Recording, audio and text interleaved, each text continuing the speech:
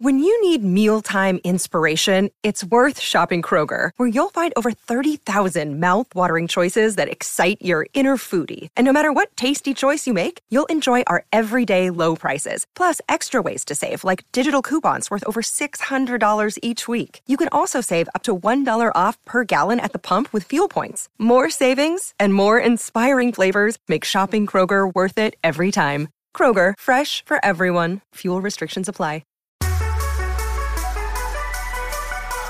Hey everyone, if you like this podcast, you should check out the full finance journey at realvision.com/RVPod to get the full view of what Real Vision is all about. A video on-demand platform you can watch anywhere. Our members get daily videos and analysis, plus access to more than 3,000 videos for beginners and experienced investors alike, and live events online. You'll join the most thoughtful community in finance. More than 300,000 people who trust Real Vision to be the anchor to truth in the financial world.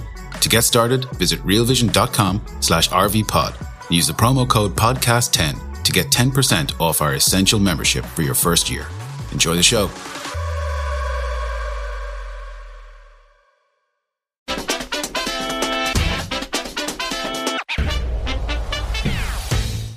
Is inflation slowing fast enough for the Fed? Hi, everyone. Welcome to the Real Vision Daily Briefing. With me today is Gordon Johnson of GLJ Research. I always get hung up on those letters together, Gordon. But this is the first time we've done the daily briefing together. So welcome. It's great to see you. I'm excited to be here. Thanks for having me.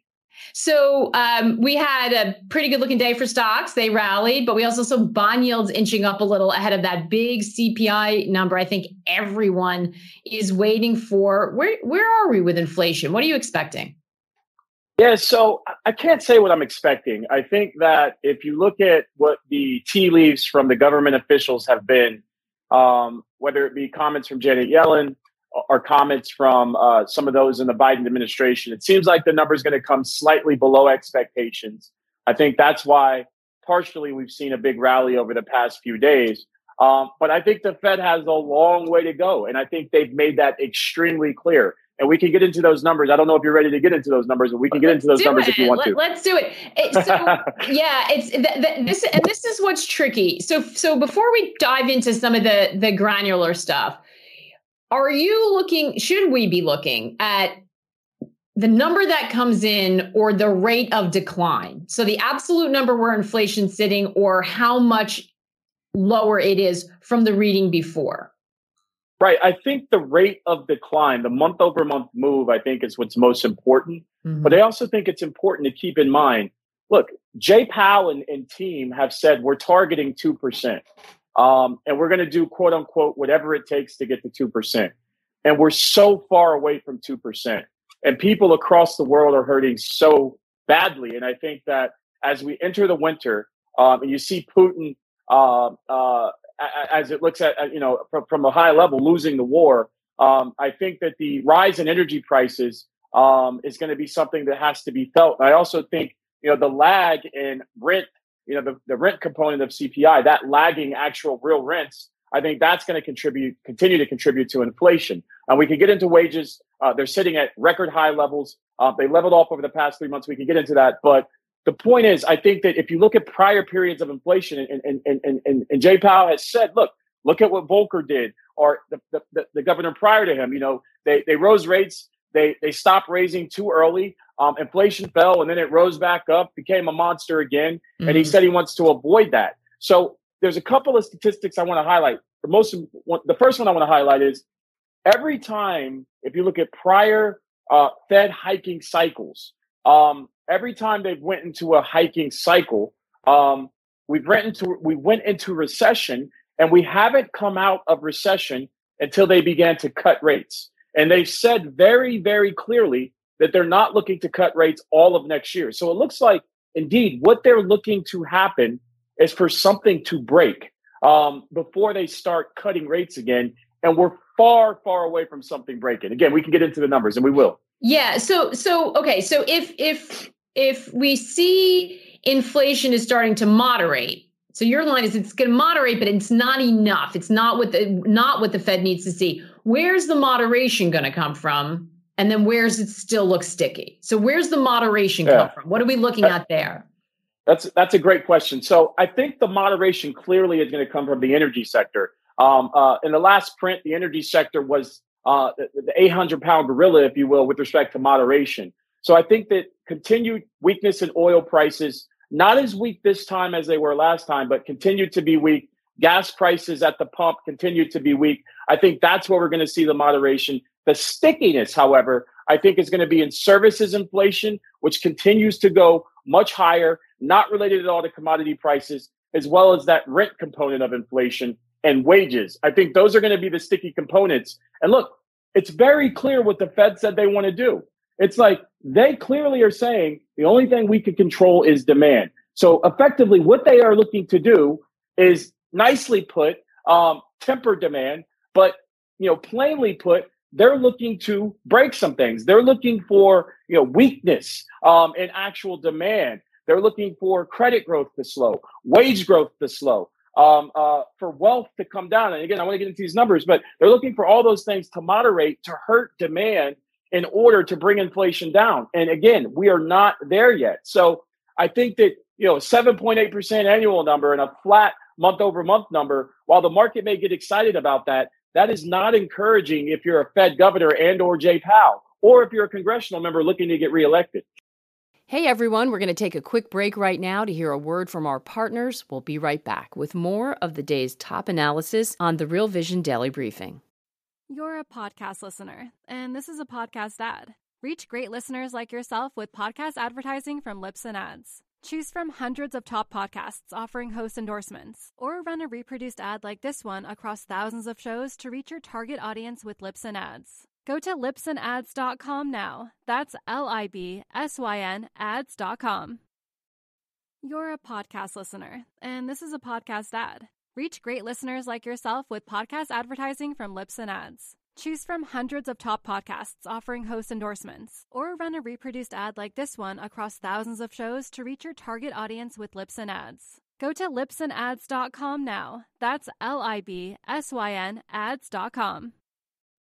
Yeah. I think it's so hard to wrap our head around that, just because we think, finally wages are up. Why would anyone want to see wages go down when an average person's really been struggling, right? So, and we've got a kind of weird setup because we know housing's turned, right? We've seen some pretty big drops in the housing market. And I just read someplace like, now might be the time to buy that used car, because it looks like some of those pressures also are starting to come down. Those are two parts of the economy that touch a lot of people. So you can imagine that people will be feeling, we've already seen the inflation expectations move down because of lower gas.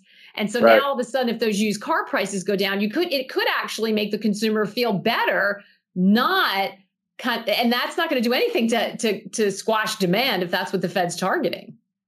Right. So I want to highlight something. So in the first 100 years of existence of the Federal Reserve, their balance sheet grew to roughly $990 billion, right? 100 years.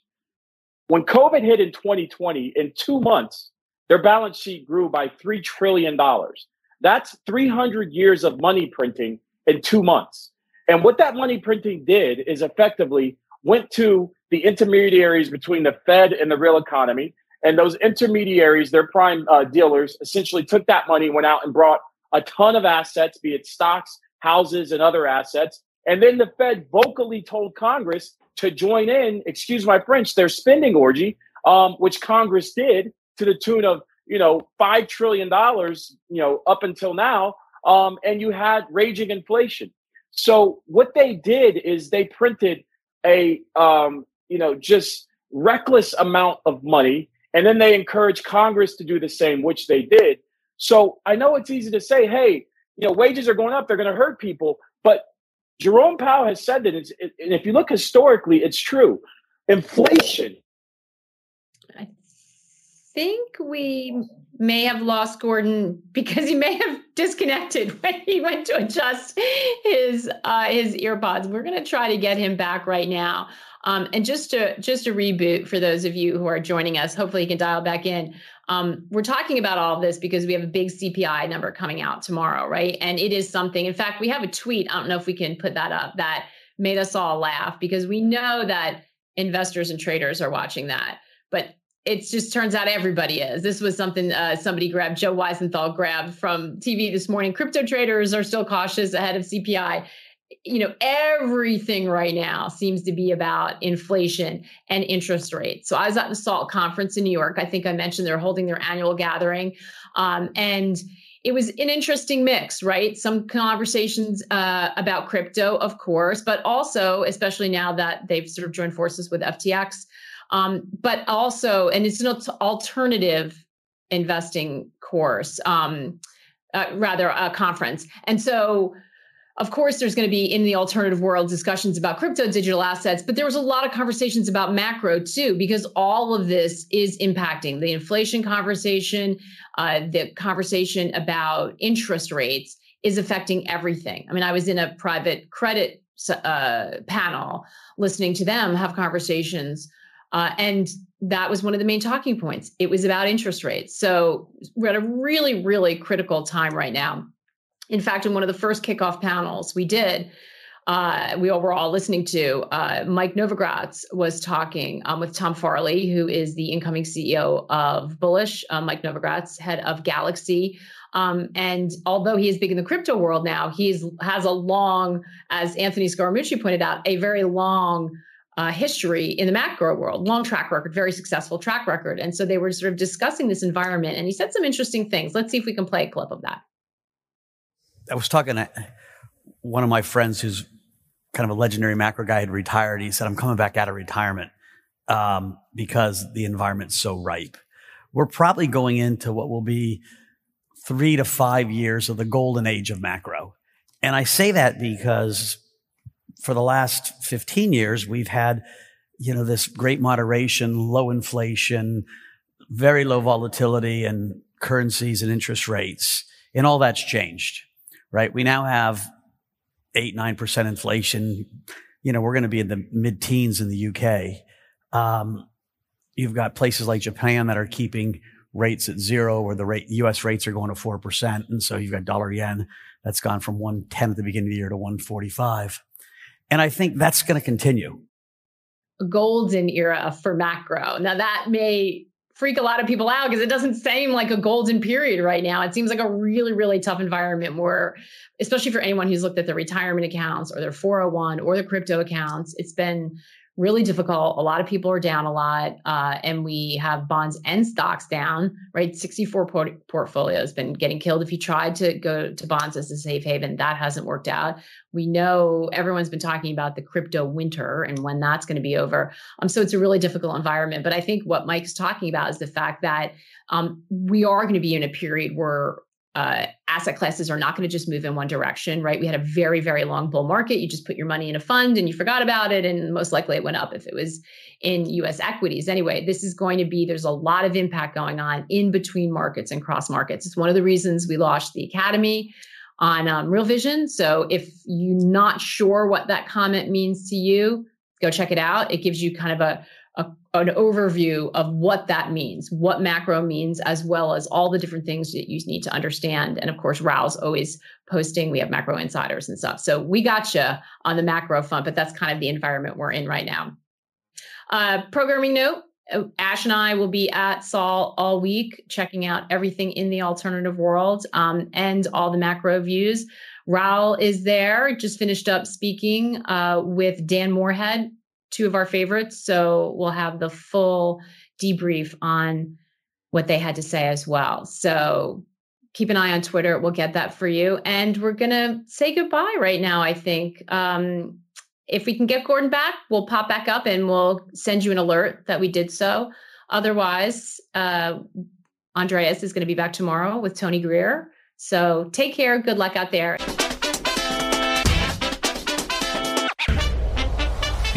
What's up, revolutionaries? Thanks for tuning in to the Real Vision Daily Briefing. For more content like this, head over to realvision.com and get unfiltered access to the very best, brightest, and biggest names in finance. You're a podcast listener, and this is a podcast ad. Reach great listeners like yourself with podcast advertising from Lips and Ads. Choose from hundreds of top podcasts offering host endorsements, or run a reproduced ad like this one across thousands of shows to reach your target audience with Libsyn Ads. Go to libsynads.com now. That's LIBSYN ads.com.